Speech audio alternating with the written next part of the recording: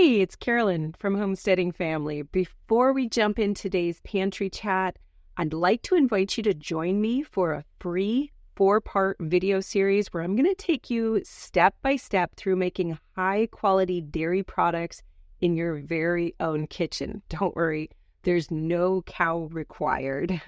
If you'd like to join me for the training, jump on over to homesteadingfamily.com/podcast-dairy.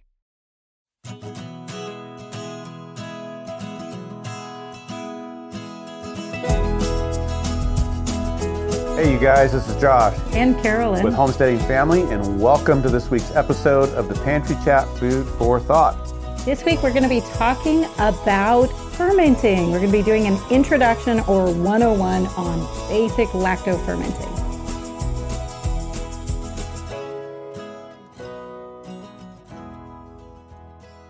This episode of the Pantry Chat podcast is sponsored by Made On Skincare. Made On specializes in skincare specifically for dry skin, and they use as few ingredients as possible to get the job done. You guys, this is the type of skincare I would make myself if I had time to make it in my own home. And the great thing is, Renee even shares her exact recipes with you. The Bee Silk Lotion Bar is my go-to lotion when my hands get dry and cracked. And it's only made with 3 ingredients. Renee created it when she needed something to fix the splits in her fingers, cracks in her feet, and then she found out that it also worked great on our son's seasonal eczema. Go to hardlotion.com/homesteadingfamily to find out what Josh's favorite Made On products are, and also use the code homesteadingfamily for 15% off today's purchase. All right, so hey you guys, we are continuing this week the discussion on preservation techniques. Yeah, and this is a really good one for this year because canning equipment is getting really hard to find. You know what? I made a major mistake this year. I knew going into this year, and I always know that I need more canning lids. You have to replace them every year. And I ordered tons of canning lids. I mean tons, because we can a lot. We do usually over 1,000 jars in a year. And so I ordered enough to get me through this year and some backup. You know what? I just ran out of pint jars. No way. I have not bought jars in years because I have so many. And apparently we've done a good enough job filling our pantry shelves this year that I actually ran out of pint jars.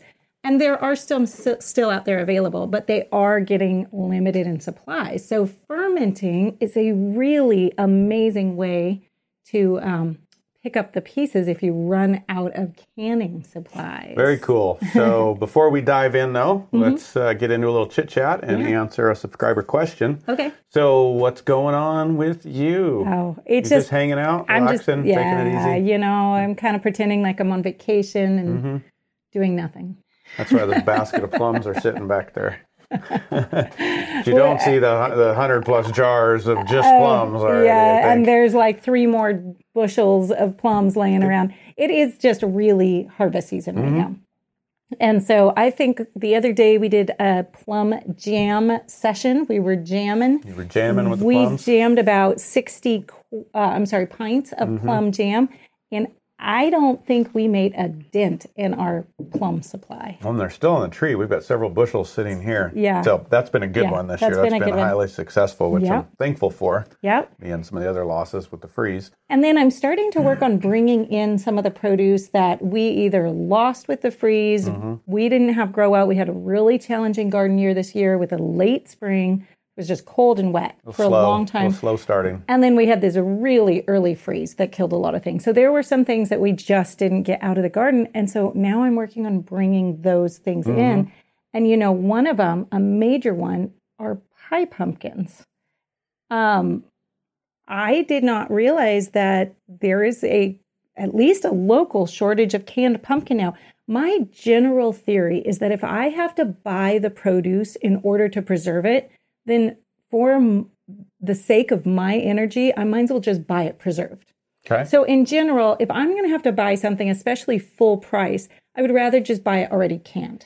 Okay? Yeah, well, it often is more expensive by the time if you have to buy at full price, the raw produce. Right. and then go through all the canning and all through the work, that ends up being a much higher cost. So knowing that I didn't have pie pumpkins from our garden this year because they all froze, immature, weren't it already? I went out to go find canned pumpkin and get that stocked up on the shelf to replace that. Canned pumpkin apparently is very scarce, at least in our part of the world. I couldn't find it on Amazon. I couldn't find it on Azure Standard after searching all of our local grocery stores. So I'm hearing rumblings of a national canned pumpkin shortage. I don't know. I don't know if it's for real, but we do know that a lot of things did not get planted this spring because of COVID, because we shut down our borders to the migrant workers who would come in. So we didn't have the labor to plant a lot of agricultural fields. We've been expecting that there would be something like this coming in some of the crops. I never really heard what all crops. I know we saw potatoes. There was an issue with potatoes. So I'm not really that surprised that we're going to see some shortages on fall produce. Yeah, absolutely. And I think we're going to start seeing some of that now. So luckily, there is not currently, to my knowledge, a shortage of actual pie pumpkins, just the kind that's already been processed and put in jars, in cans. So I went ahead and went out and got myself a whole bunch of pie pumpkins. And luckily, those will sit around until the rest of the stuff that needs to be preserved right away kind of gets into jars and shelves and things like that. So good deal. Yeah, well, that's what I've been doing. What else? You've been getting onions up, starting to string onions? Stringing onions, bringing stuff in. We're bringing in potatoes those are coming in right now. So just trying to, keep our head above water during harvest season. And right now, we have 20 people in the house at the moment. We have some guests here staying. If you guys ever send in an email to our support box, you probably talk to Robin. She is our angel behind the scenes. She keeps us afloat a lot of the times. She does. And she's just wonderful. And she's here with her whole family right now visiting. So it's wonderful. We're longtime friends, both families. And so it's really nice to have them. Feeding 20 people every meal, though, does keep you hopping. That's a big job. That's it is a big job. A lot of meals put together. It is. You're doing a great job at it, too. So, well, thank you. How about you? What are you up to? Yeah, well, y'all know we're working on an addition, and we're trying to beat the rain right now. And it is Robin's husband, John, who's a good friend of mine, who's been here for several weeks and is helping us with that. So that's been a lot of fun, but we are working hard to get ahead of the rain. And we've got it dried in, got the roof paper on, the wallpaper on, windows are going up today. Wow. And rain's coming tomorrow, so it's in the nick of time. Well, thank you for taking a few minutes and sitting down with us here so absolutely. We could chat. I always love being here. But in the midst of that, we've got to get the potatoes out of the ground because they froze, the tops froze, and they were fine as long as the soil's dry. Right. But we're looking at quite a bit of rain. Yeah. And they've had enough time to cure, so we've got to get them in as well. And then all the onions in out of the barn because it's going to get pretty moist out there. And trying to get a few cover crops. I planted a couple rows into cover crops last week. And got a couple more if we can today. Hopefully, it's not the end of the world if we don't, but we're trying to do more cover cropping. That's good for the soil and good for our no-till system. Right. So I'm hoping today, might be thinking I'm going to accomplish too much, but hoping to get that Usually. in. Yeah, but it's been a big push on the building the last week, really, and then my side of the harvest. So but it's going good. Very, very thankful, even with some of the losses from the freeze. I think we've got more potatoes coming in, more onions coming in than we ever have done. Beets, carrots, and parsnips are still out there, and hopefully we can get another month. They're fine in the cool weather, and we got some rain coming, so that's going to make up for some of the other things that didn't make it a little bit. Good. Yeah, that's good. So, really good. Yeah, that's it. That's all. That's all you're doing. Wow. Right. Wow. Keeping us busy. All right. Yep. That's how it goes until the snow flies, pretty much. Yep. Good. Cool. Well, let's get to a subscriber question. Okay. And this is from Gia Redfern. Hope we're saying that right, Gia. On choosing a homestead property, should we ask about mineral rights when looking at buying land? Ooh, good question. Good question. You know what? I left that one out. I skipped over it, didn't think about it. Absolutely, you should. You need to know what you're getting. Of course, water's primary. And in some states, you own the water rights on your land. In some states, the state owns it, and you may need to file for it or make sure it's updated or just know what the rules are. So you definitely want to do that. And then timber, we live in timber country, and I definitely, when we were buying this land, had to ask the attorney a couple questions because some of this land had been owned by the timber company. We have an actual easement that goes through. And so, yes, you want to make sure you understand everything that's happening there, and including what's in the ground, what's in the minerals, the soils. When we talk about mineral rights, it's we're including water, we're including timber, and then we're including what's in the earth, which could be oil or other things. And obviously, most of us aren't dealing with those things. It's usually water and timber are the bigger ones. But you do want to know, and you want to be very careful, because if somebody has rights to those, like when we lived in Tennessee, there was some mining rights on that land because they used to strip mine for coal. They don't do that anymore, but that was another one we had to look into to make sure those were no longer active, because if they're there, people can come in, a company can come in if you don't own those rights or there's some sort of deal in the title. So you very much want to understand what you're getting into, and of course, best case scenario is you've got control of everything. So is that all going to come out in a title search? It should, yes, but it's your response. Title's going to name it and declare it, but it's your responsibility to look through it and understand, because Title will call things that they see as a problem, but you need to understand what's there. They may not necessarily see it as a problem if the timber company's got an easement through your property. Yes. That's not going to cause any alarms with title. It's just something that's there. So you need to make sure and do your own diligence. And if you're not sure, have an attorney review it and make sure you know what you're getting into. Because there's a lot of problems that do happen around that. Oil rights would fall into that, or natural gas rights, natural gas, oil rights fall into that. If you're in an area that does any kind of mining or any kind of pulling resources out of the earth, you definitely, there's likely you may have something in that. We've got gas lines that run near us, and that's an issue for homeowners. So there's a lot of things, and you want to be aware. You know. Okay, well, that's a good question. Very important to think about. And so glad you asked, Gia. Okay. Alrighty, well, we're diving into fermenting, kind of a fermenting 101. And this is something we really enjoy in our house. But before we get into fermenting, because I think most people probably assume that we're talking about vegetable fermenting, but not everybody. So I think you're going to cover a little bit the different types of fermenting. You're right. Clarify for us here. Yeah, we're going to talk real fast. There are actually about 4 different types of fermenting. You probably could go even further than that. But you're going to have your alcohol fermenting. You're going to have your vinegar fermenting. You're going to have your lacto fermenting. And that's usually what we think of when we're fermenting vegetables. And then you have another kind of fermenting. And it's the bad kind. It's the rotting kind of fermenting. If it's your food on the shelf, it's a bad kind. If it's out in the soil, that might be good. So we're going to try and avoid that one. But today we're going to be talking about that lacto fermenting as a preservation method and as a way to bring health into your diet. Lacto fermenting regarding vegetables. So this is we're really going to be talking about vegetables. In this case, we're talking about vegetable preservation. Right. You can lacto ferment other things. You can definitely lacto ferment some fruits, but they don't really count as a preservation method because they won't stay lacto fermented. They will go to alcohol eventually. Right, because of the sugar, high sugar content. So we're going to be talking mostly about vegetables today. Okay? All right. So just to cover the bases here, what is lacto fermenting? Okay, so lacto fermenting is where you create an environment to allow the lactobacillus bacteria, which is already present on your vegetables, to proliferate.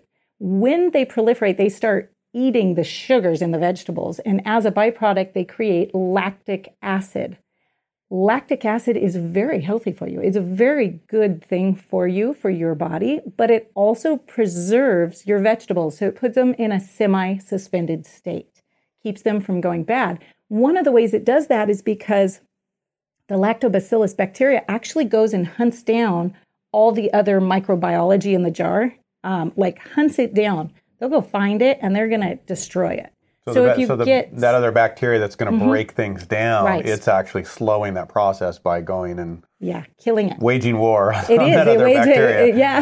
Right? And so that's going to keep your vegetables in a state where they're edible for a long time while doing some other really good things that we're going to talk about in a little bit. Cool. So I think there's a couple different timings, talking about that time frame in fermenting. So you can use lacto-fermenting. And I want to say right now, because there's a lot of confusion about the term lacto-fermenting. A lot of people think it refers to lactose, a milk sugar.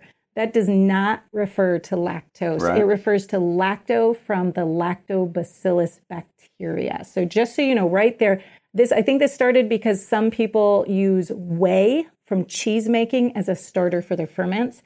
And so people started thinking you had to have the whey in order to lacto ferment. It has nothing to do with milk at all or lactose. So, so you can use the lacto fermenting though for both short-term fermenting, something you're going to eat next week or the next 2 weeks, you're going to keep it in your fridge. But you can also use it as a long-term preservation technique. And some of that has gotten kind of lost in our history and our culture. We don't really use it for that anymore. For the long-term For the storage. long-term. Yeah. But it's a really exciting thing to learn about because it stores food really, really well for the long term. And so we're going to be talking about some of my top tips because I've been experimenting with that for the last couple of years. So we're going to be talking about some tips at the end. So make sure you hang all the way to the end to learn more about long-term preservation by fermenting. Right on. All right. So what are some reasons that you would want to ferment? The pros of lacto fermenting. Okay. What are the pros here and the reasons to do it? Okay. So there's a few of them. Number one, it's really, really healthy. It's really good for your body because it's really good for your digestion. It's really good for your gut. When you hear that, I've heard different numbers, but 75% of your immune system, sometimes it's up to 90% of your immune system, depending on what number you hear, is in your gut. You can understand why having really good working digestion is really important because it actually helps your immune system out. Fermenting is one of just an amazing way to get your digestion in order, get that working well, and then boost your immune system for it. So it's really healthy. It also helps increase vitamins and minerals. Can you talk about that for a second? Yeah. How does it increase them? I mean, where do they come from? Yeah. And why does it? Well, it increases vitamins. It doesn't increase minerals. Okay. Your mineral is your mineral, but it does. The process of the lactic acid being created actually creates more of certain types of vitamins, your B vitamins, K vitamins.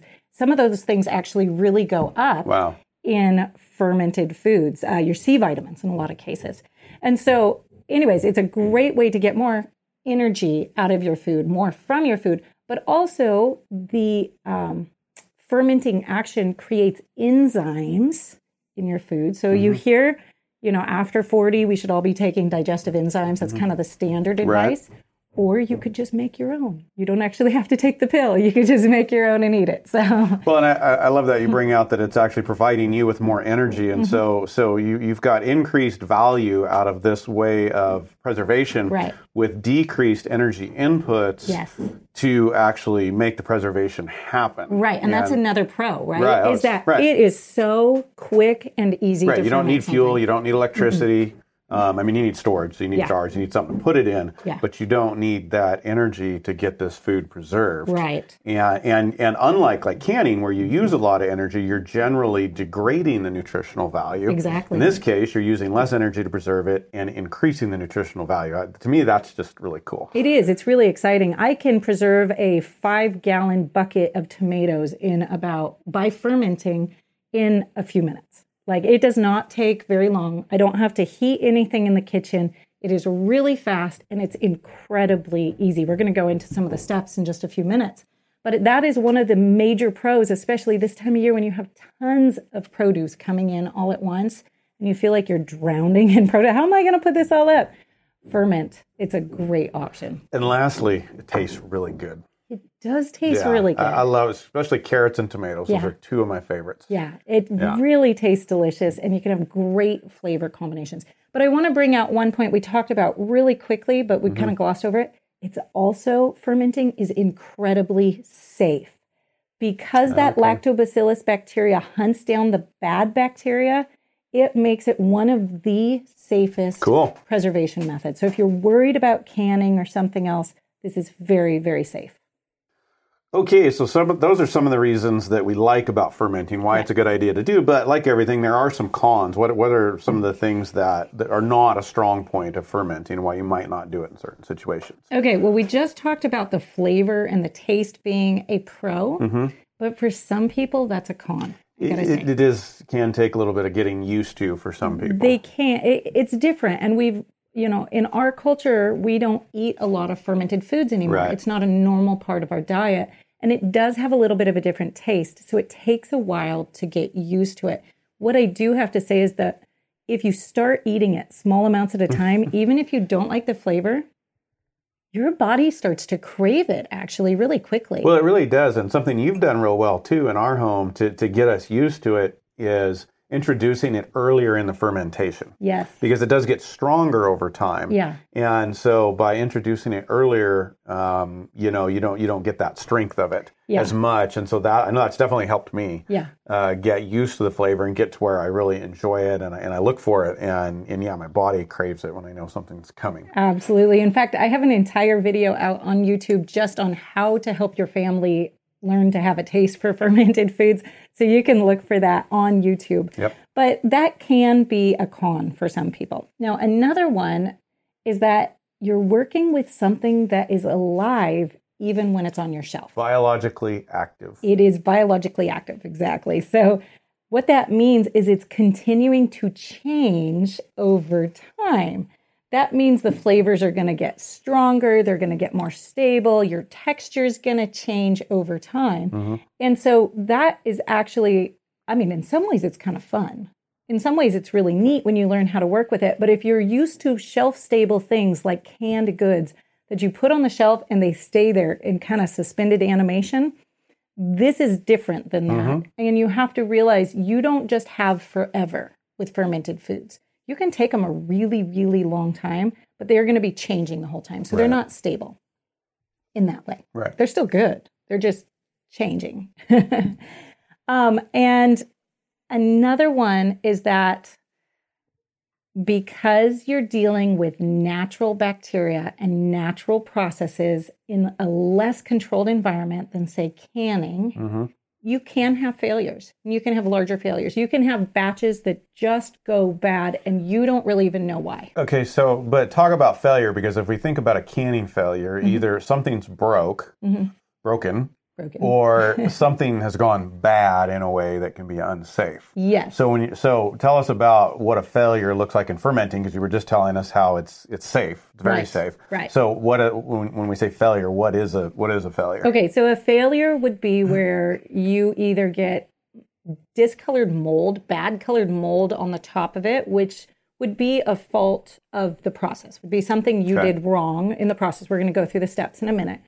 Or occasionally you get something that has been infected already with some sort of bad bacteria, and it gets a head start on the lactobacillus bacteria, and it ends up being the thing that takes over the jar. So it wins the battle in this case. It wins the battle, right? The great thing about fermenting is that if that happens, it is going to smell so incredibly bad that nobody would be able to pay you to put it in your mouth. Okay. It's not like canning where you have no idea if you have botulism in that jar by looking at it or by smelling it. With fermenting, you know right off. You don't even have to stick your nose in the jar. You'll know from a distance that there is something wrong with that jar. Now, when you're not used to fermenting, everything in fermenting can smell a little funky it takes some getting used to, right? But there's a difference between funky and putrid. If it's putrid, you just dump it. It's not poisonous to anything else, so you don't have to treat it like biohazard like you do a jar that potentially has botulism in it. Okay. But so you can dump it into your compost pile, no big deal. But you're going to know that it's bad. Okay. So, yeah. Can you cover the mold a little bit? You talked about the layer of mold that gets on the top. It's like usually a white mold. Okay. And we've eaten vegetables out of that and worked with that. Right. So can you explain that for people? Because we get questions like that when they're going through the fermenting class or some of the videos on YouTube, wondering if that's okay and what that is and how to deal with it. Right. Okay. So sometimes if your food floats to the top of your brine, it can get some mold on it growing. That is why it is so important to make sure that your food is always submerged under the brine. We'll be talking about that in just a minute again in those steps. Because if it comes to the surface and it's exposed, it can have mold start growing on it. The good thing is that mold only grows on the surface of things.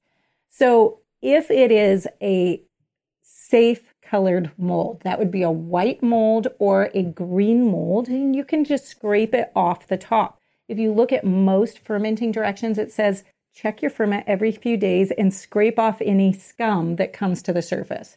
That's the light term for get it before it turns into yucky mold. Okay. Good. So as long as it's in those colors and it still smells good, doesn't smell putrid, then it's safe and it's okay. Yeah. Cool.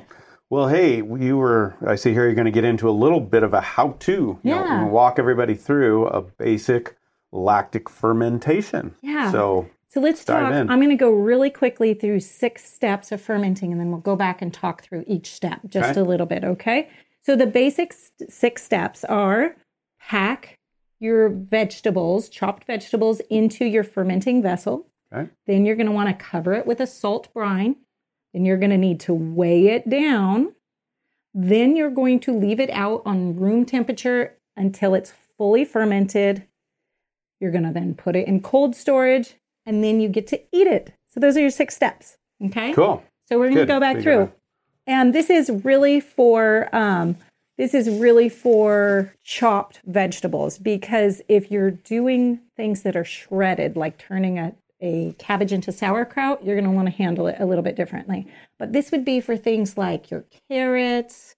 If you're going to do beets, fermented beets, those you are can so do good too. Onions. You can just do pretty much any combination that you want of vegetables, which is really fun because it's so safe. You have a lot of freedom. You can do kind of whatever you want to. So the first thing you're going to want to do is pack those vegetables into a fermenting vessel. That can be a crock. It can be a jar. It can be anything that is either ceramic or glass that you can ferment in. You don't want to ferment in aluminum, most metals, and you don't want to ferment in plastic. Is there a size limitation? No. Okay. You can go all different sizes. I'm looking at an 8-gallon crock back here. We got an 8-gallon, we got a 1 gallon. And I've seen they make much larger ones. And I mean, you can go up into barrels if you want, right? If you were. Absolutely. I mean, we're not even on that scale, but you could. You could. All the way down to a little pint jar if you want to. I really recommend, if you're brand new to it, to start small. That way, if you ruin a batch, you won't ruin a big batch. That sounds good. But you want to make sure whatever you're using is food grade, right? Okay, and then you're going to want to make your salt brine. Now, a master brine recipe that I use is about 3 tablespoons of a fine salt to 1 quart of water. Now, it's important to talk about the water and the salt for just a second. You're trying to grow bacteria. Well, you're farming bacteria. You are farming I hadn't thought of it bacteria. in that way. That's right. In that way, you don't want, vegetables that have had pesticides or fungicides on them. You want them organic, okay? You don't want anything that's going to kill your bacteria. You don't want chlorinated water or treated water. Please, if that's you a big have one for a lot of people. Treated water, just go get distilled water from the grocery store. That'll be just fine for this. You also don't want iodized salt or table salt. Why? Because iodine kills bacteria. That's why they put it in wounds, right? Right. So you don't want that for your fermenting.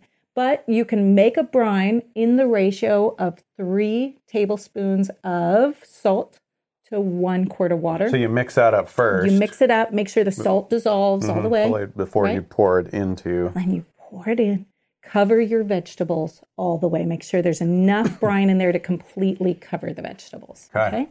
Then the next step is to weigh that down. Now, the best thing that I have found for weighing it down is the actual, if you're using a mason jar, or the actual glass weights. That they make specifically for this purpose. Yeah. And the ones with the little indents with the finger holds in them make it so easy to use. I know we've gotten some from a company, Year of Plenty, that have been great. They're really nice. I'll put the link in the show notes, the description. But you want to make sure that your vegetables are always weighted down under that brine, because again, remember, if they float, they're going to mold on the top. They will mold on the top. It's not they might, they will. if they're floating, if they're touching the surface of the water. Right. So you want to weight them down and make sure they always stay down under that liquid. Cool. Yeah.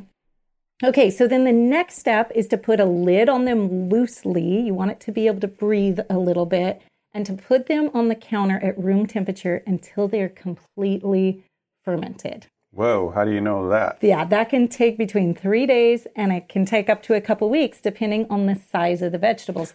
Okay, but if they can kind of go quite a long ways. They can. Where is like fully fermented, where you say, how do you... Right. And this is not that? A hard and fast rule, but you can get some out, and, you want it to be fermented all the way through the vegetable. Okay. So in the center of the vegetable, you're going to start seeing a little bit of visual changes. Cucumbers are a great example of this. If you slice a cucumber that has been in a brine for a couple days, you'll start seeing where the brine has gotten to because there's a change in color. Right. Okay. Okay. You want it fully fermented before you move it to cold storage. Okay. And then the next step to that is to put it in cold storage. For a lot of people, that's the refrigerator. Mm-hmm. For some people, it's just cold storage. If you can get a space in your house that's below 55 degrees Fahrenheit, you can store it outside of the refrigerator pretty certainly. So in a typical root cellar condition, right. A lot of basement conditions. Yes. But tell us, since we've already gone down this road of understanding a little bit of the biology, what's the cold storage doing? Okay, as far as it's lacto fermentation? slowing down that change from the sugars to the lactic acid. So when you get it to a place that the vegetable itself has fermented, you want to then slow that down. That's slowing the activity of the bacteria down, right? That's starting to make them inactive, or less active at least, depending on how cold it is. And that's going to keep your vegetables from maturing as a ferment too quickly. So it's going to keep them from getting really strong, sour fermented flavors. So it's going to kind of slow that down, keep it, a little more stable for a little longer. If you put something in the refrigerator, it will almost stop fermentation altogether because it's so cold. So I was going to say, if you could go down to the 30s, low 40s and 30s, and if you could create a space like that, absolutely, you could store a lot of food for long time, fermented food, and not have it get overly strong, which is what a lot of us don't like if it starts getting too strong. Too strong, yeah. Fermented food that is put in the refrigerator can last for years. Wow. Yeah, it can sit there for a really long time. If you have fermented food that is consistently kept below 55 degrees, it can easily last a year. In fact, we are still eating off of some that we did last summer. Here we are in September. And it has only been in cold storage, not in the refrigerator. And it is still good. It is strong flavored at this point. Yeah. But a little bite is good. Good. It's good for you. Yeah, it was really good for you. Okay. So store it. Store it and then eat it. And I know that kind of sounds silly on a steps thing, but in a culture where we don't eat a lot of fermented food, I answer the question very often, what do I do with this stuff now that I've made it? Right. Okay. And, let's talk for just a second about how to eat it, how to get the most health benefit from your fermented foods, because it kind of all goes together. Eating it all at once isn't going to give you nearly the health benefit of eating it regularly day after day after day. And amazingly enough, it only takes a little tiny bit, like a biteful, to give you a very powerful health boost. So be careful. So don't be binge eating your fermented veggies.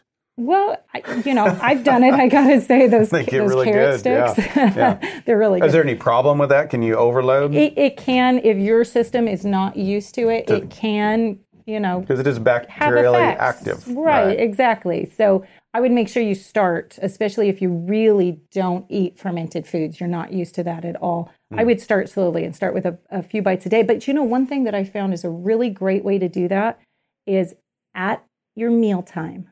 When you set the table, take everybody's fork, put one forkful of your fermented vegetables on it and put it on their plate. They can't have dinner until that plate or until that fork is empty.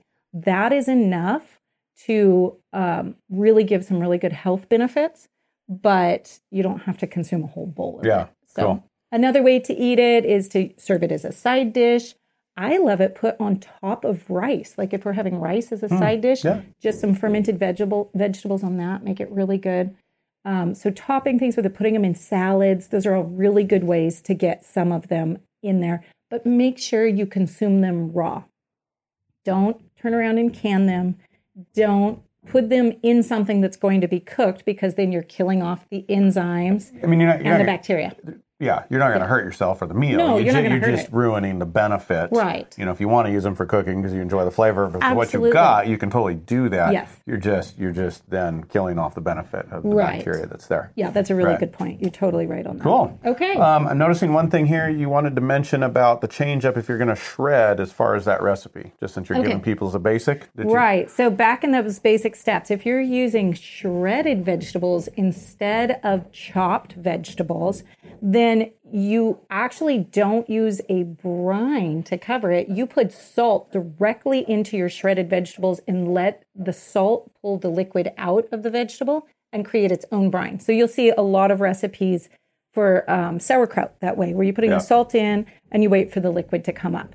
The ratio for that you're looking for is 1 scant tablespoon of fine sea salt or good quality salt, remember non-iodized, per 2.5 pounds of fermented vegetables.